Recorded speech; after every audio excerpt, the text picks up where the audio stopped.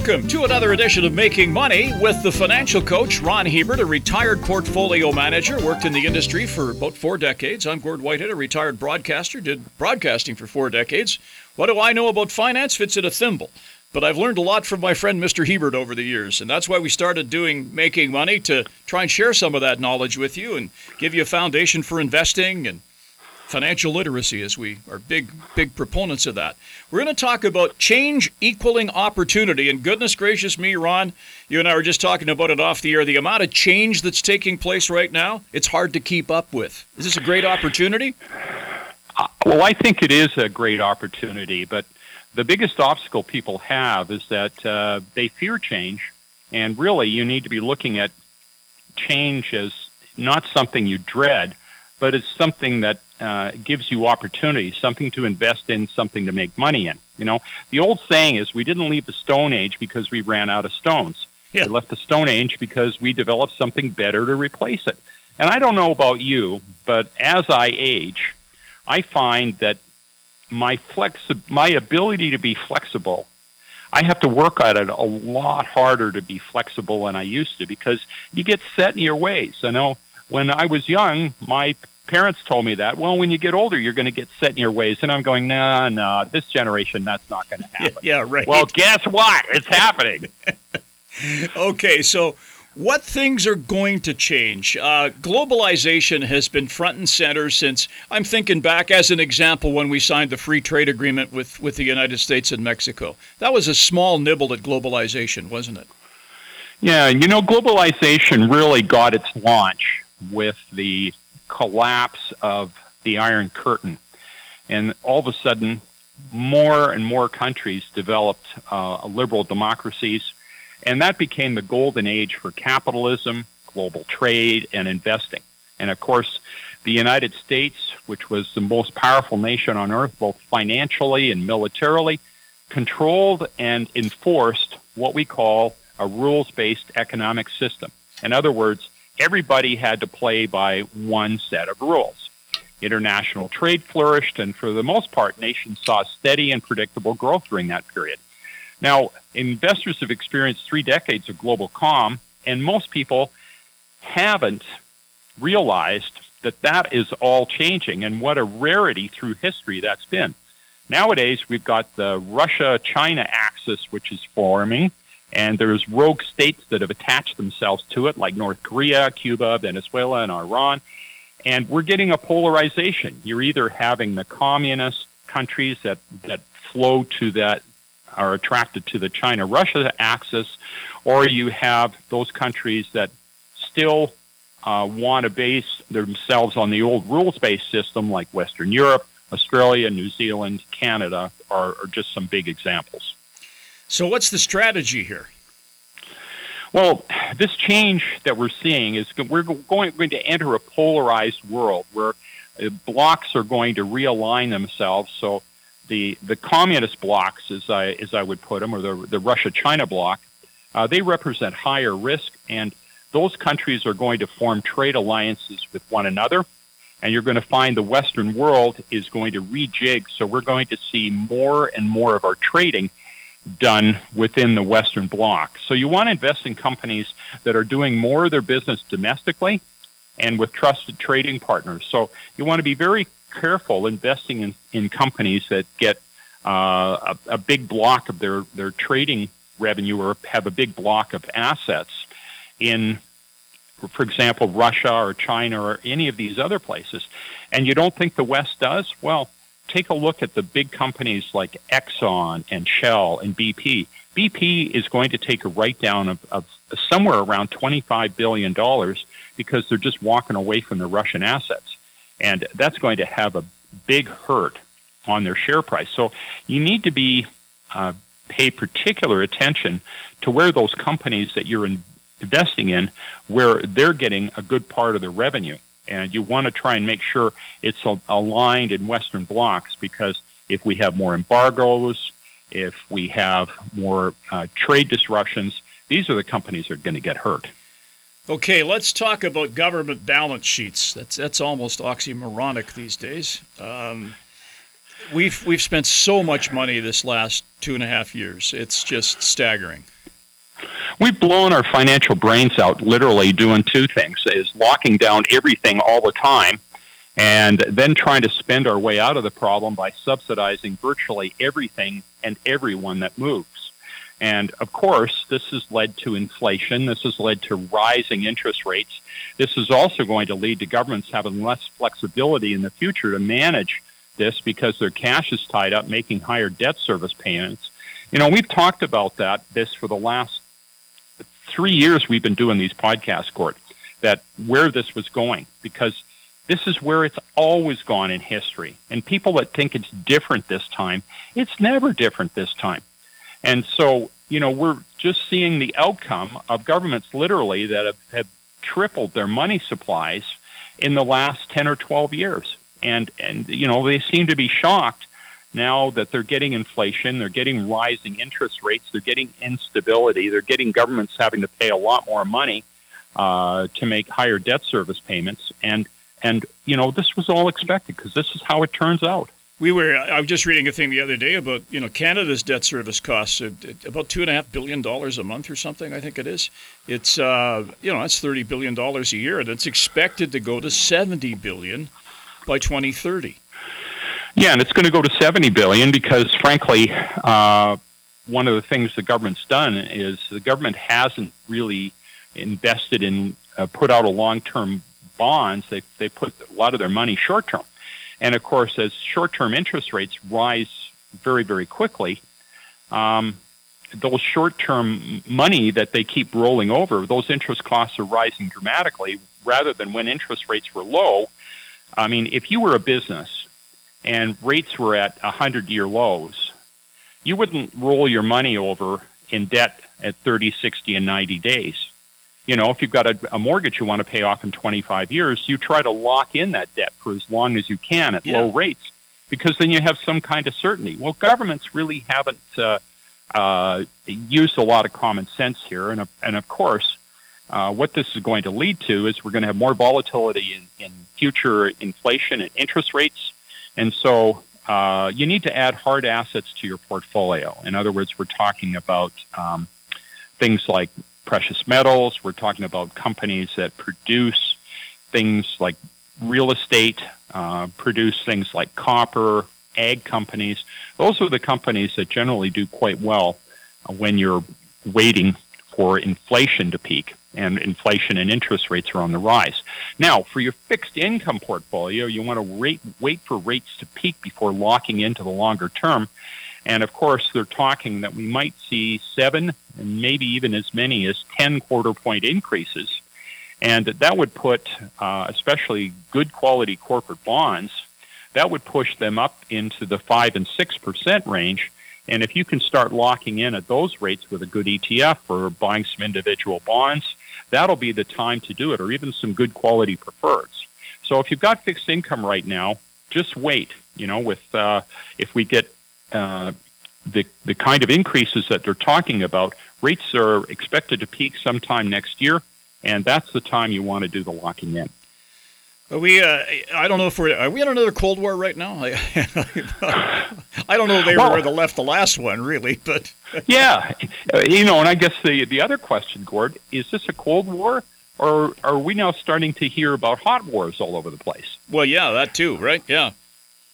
And so China and Russia, they were the vanquished Cold War countries, and they've turned into be very capable competitors. And now, of course, you've got the Russian-Ukrainian war, which has highlighted how vulnerable our supply chains are. And you have China has taken over Hong Kong. It's got eyes on Taiwan. And certainly you've got other countries in the Middle East where, Saudi Arabia and Yemen, Iran with their revolutionary guards all over the place causing trouble. Are we going to see more wars? Well, I think there's a good possibility. And if we do, supply chains are going to be messed up. And, Russia, for example, is a huge exporter of wheat, steel, platinum, palladium, coal, oil, natural gas, fertilizer, nickel, aluminum, seed oils, and it goes on and on. And if these countries get isolated for years because of embargoes, supply chains are going to get disrupted and prices are going to go up. And so you need to have a strategy where you buy commodity stocks, the things that are getting things that are getting embargoed, and supply chains that are getting disrupted.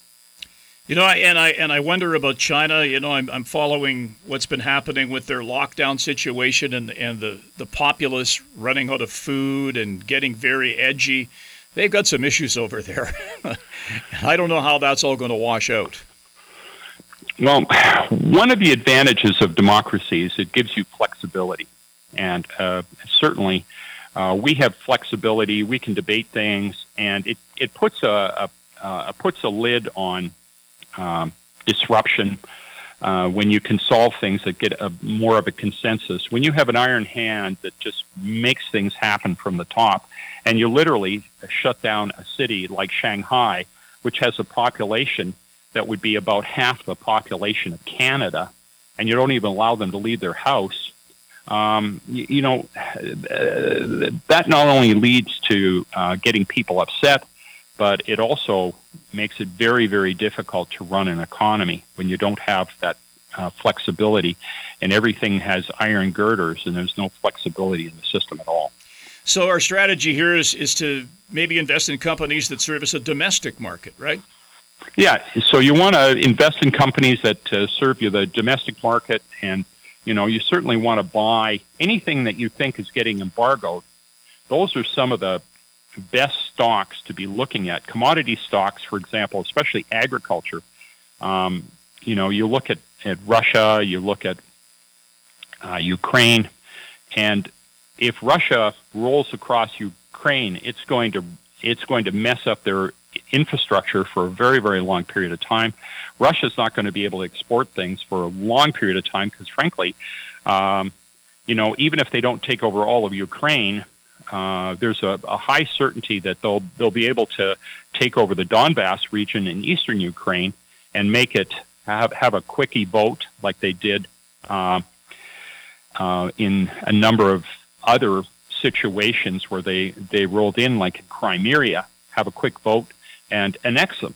Simple as that. Mm-hmm. So, if Russia is isolated for years, these commodities could remain high for not just a short period of time, but for a long period of time, because the West is not going to back down if Russia stays in Donbass. They're going to keep the pressure up, which means that these commodity stocks could stay high, and supply chains are going to change. So you want to make sure that you're investing in companies that can get enough of their products from secure supply chains so that they can continue to grow. Okay, what about medicine in all of this? Is there opportunity there? Well, you look at gene splicing, robotic-assisted surgery, growing organs and artificial limbs. I think the strategy here is to buy the companies that acquire the technologies and not those that invest in it. The good small companies are usually picked over by the big guys long before they go public.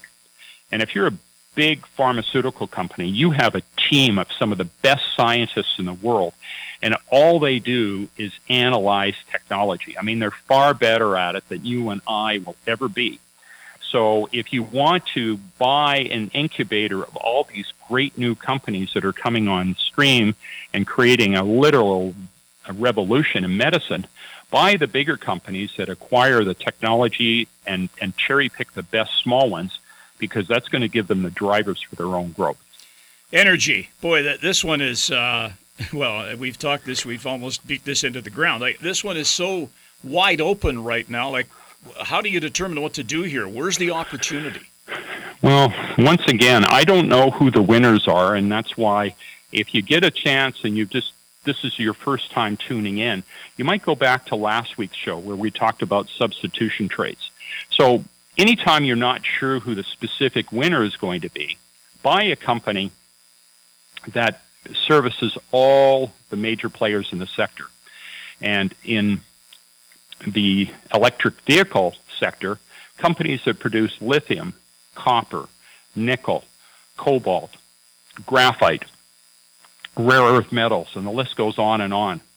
All these EV companies need all these products. So whether you turn out to be a winner or a loser, these products are going to get consumed, and so you don't have to bother picking a winner or a loser. Just like the example you gave on last show, that in Dawson City, you're far better off providing the shovels and the picks. Those are the guys that got rich, rather than the guys that went out and got a claim and try to find gold. Digital currency. We've talked about this. It just seems to be leaps and bounds almost right now, Ron.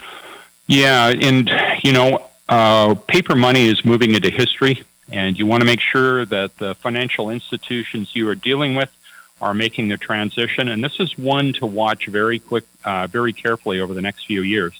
The competition with PayPal and Square and Apple Wallet. These are turning out to be major competitors to the big banks.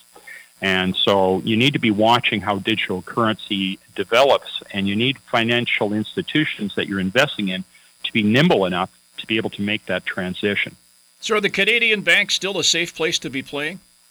I think Canadian banks, their biggest risk right now, I think, is the mortgage market. Yeah. And if we see interest rates go up, and housing flatten out or drop, Canadian banks have big exposure to this.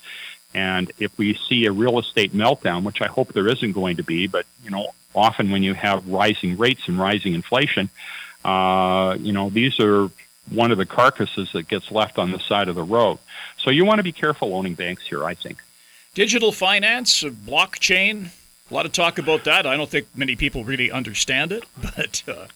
Oh, yeah. I mean, it's basically a digital ledger where everything that changes hands is tracked. And investors and consumers are going to be able to look at products and just scan their QR code.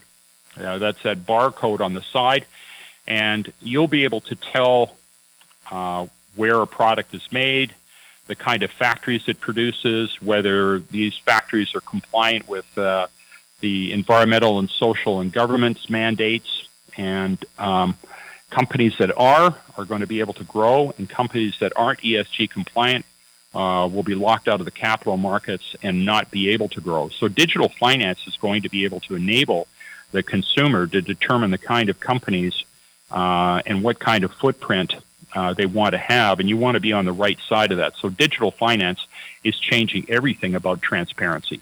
Shared an article with you here a couple of months ago about ESG compliance and stuff, and it was fascinating that some of the investments that were being made were less than sterling and not following the rules. And I think your comment back to me was, it's amazing how greed trumps common sense, right?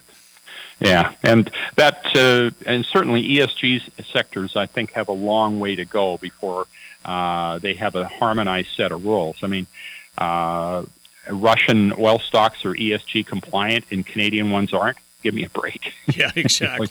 It is head shakers. So defense opportunities there. Well, yeah, as we say, there could be hot wars now, right? And not just cold wars. Yeah. Hypersonic missiles, laser weapons, all kinds of Buck Rogers types of inventions you never thought of before. And cold wars are usually very, very good for defense stocks. Everybody gets scared. They arm up. And when they do, the defense stocks make money. Okay, so what actions do we need to take here? Again, we want to look at companies that, if you can find something that's a monopoly, you're in pretty good shape there.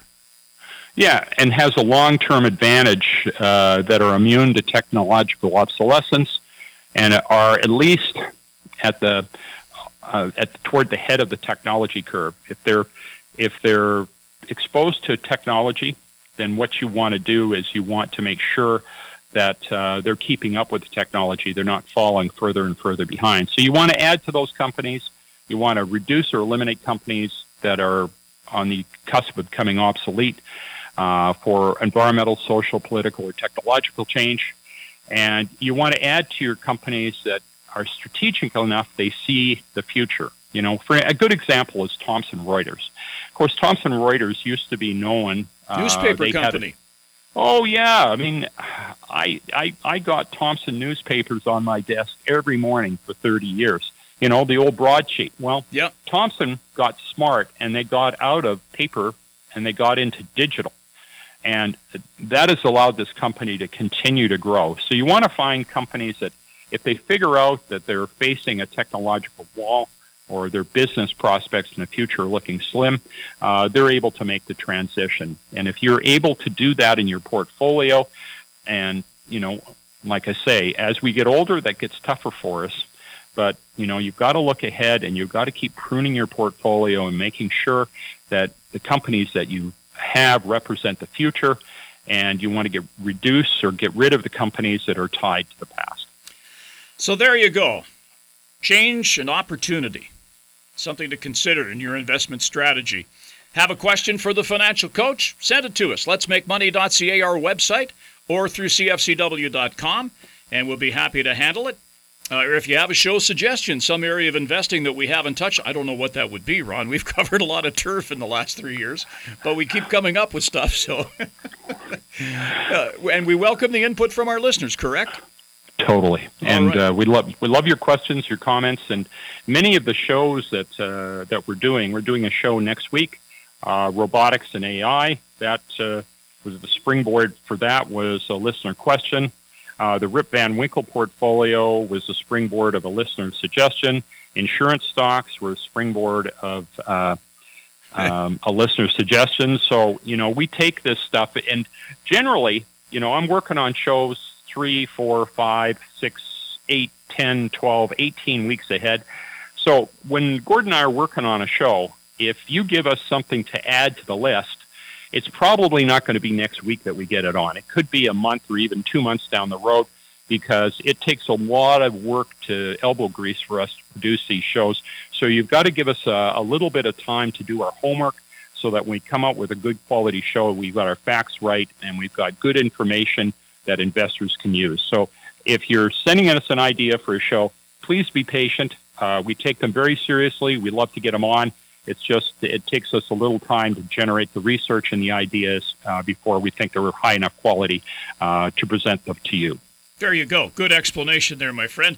We're back next week, as we say, to look at robotics and what that all means. It's a changing world with artificial intelligence. Hope you can join us on another edition of Making Money. On behalf of the financial coach, Ron Hebert, I'm Gord Whitehead. We'll talk to you next week. The information presented is derived from sources believed to be reliable.